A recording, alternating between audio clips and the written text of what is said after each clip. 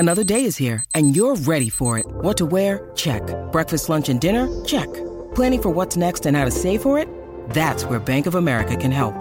For your financial to-dos, Bank of America has experts ready to help get you closer to your goals. Get started at one of our local financial centers or 24/7 in our mobile banking app. Find a location near you at bankofamerica.com/talktous. What would you like the power to do? Mobile banking requires downloading the app and is only available for select devices. Message and data rates may apply. Bank of America N.A., member FDIC. Here's some tips for maintaining your Trex deck.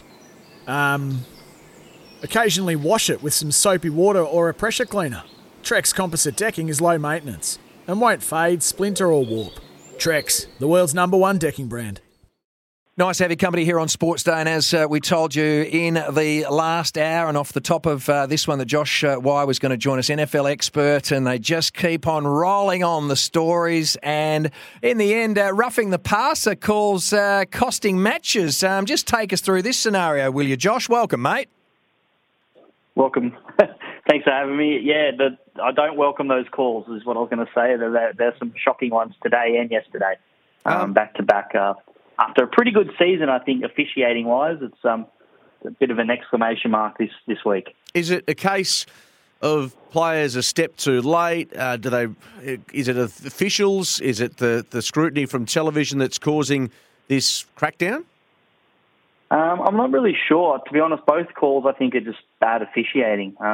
Today's example, Chris Jones literally had the ball in his hands after recovering a fumble and fell on top of Derek Carr, and that was a roughing the passer call, which is incredible, really, when he'd stripped the ball and he was possessing the ball. So, if Derek Carr doesn't have the ball, he's no longer the passer. So, I don't understand how that was a roughing the passer call, and I don't know how he can stop mid-fall and just miraculously, just counter gravity and not fall to the ground. And then yesterday with Grady Jarrett, late in the game, it would have been a Buccaneers punt to down 6 the Falcons. They could have got the ball back and won the game, and that one was just basically a run of the mill sack, and Brady kind of looked at the officials and a flag got raised. So that one, I'm not really sure. Maybe that's feeling a bit sorry for 47-year-old going through divorce, Tom Brady. Yeah, well, that's a story in itself, isn't it? Today, of course, the Chiefs over the Raiders, 30-29.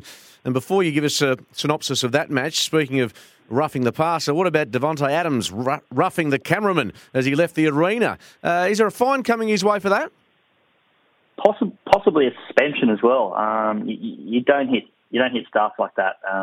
And he's immediately apologised, but and it wasn't just a pressure on him. He must apologise. It was a genuine apology from Devontae. It's not really in his nature for him to behave that way. He's been in the NFL for a long time, and he's normally a very good player in person. But I think he just lost his cool in the moment. That's not an excuse. So I'm sure he'll happily pay that fine, and there could be a 1 or 2 game suspension coming his way, and rightly so, because you can't be doing that.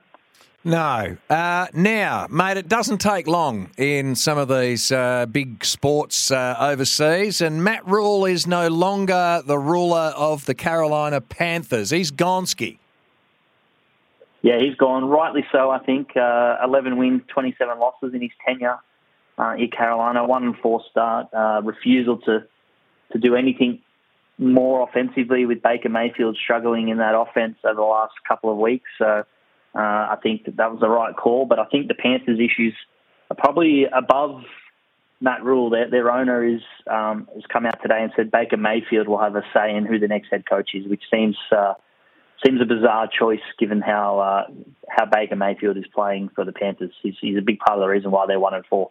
Now, Josh, you did touch on Tom Brady and this impending divorce. I know it's dangerous territory, but just skipping off the field for a moment or two, I read somewhere, and again, I only read it, that his wife was none too pleased with him reversing his decision to retire.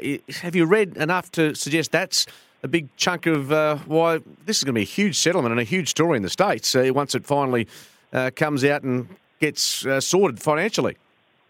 Yeah, it's not very often that the NFL veteran, one of the highest paid players in an NFL, in a US sporting league, is the second highest income earner in his household. So that settlement's going to be quite staggering. And that is what I've read as well, is that he did retire because he's been playing for 20 odd years. It takes up a large portion. Even though the NFL season's only 20 odd weeks, there's a lot of preparation in the off season and in training camps and what. So it is nearly a full year's sort of job being an NFL quarterback. And part of the reason Tom Brady, when he initially retired, was to spend more time with his family and be a dad. And that lasted 40 something days, and he reversed that decision. So understandably, I'd be a little bit mad too, because you're thinking you've got help at home and suddenly that's snatched away and you've got to have to play single mum, I guess, for another NFL season, and you just don't know if Brady's still got more years left in him. So, there's nothing really holding him back at the moment. The Philly Eagles, they've got a perfect record, 5-0, beating the Cardinals 20-17. They haven't had a blemish just yet. Are they Super Bowl material, albeit early stages of the year?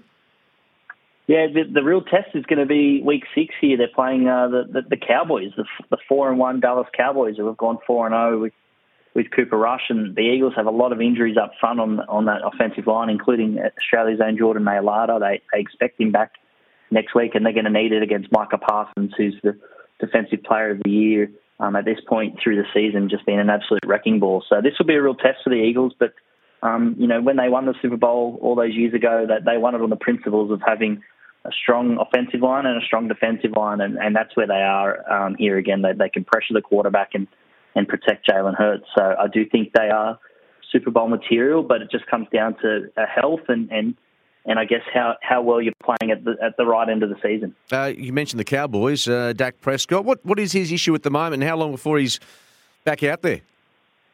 There's talk he might be back next week, so that's going to be the big injury question for most of this week. Cooper Rush is undefeated as a starter, but I think that's a little bit misleading. He only had 10 completed passes in their win against the Rams, so it's like a group uni assignment. He's just done the bibliography at the end, and he's getting all the credit. So I'm not really sure that's the right way to look at the Cowboys. I think the right way to look at the Cowboys is that their defense is quite.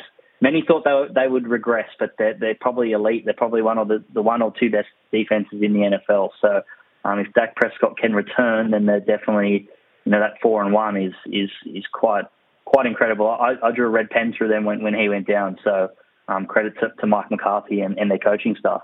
Hey, Josh, I went and saw quite a few years ago now the Giants player, is it Meadowlands over there in New York, and they were on their way to a Super Bowl win. Ever since then, they've been absolute garbage. But what's happening there now? Is there a resurgence?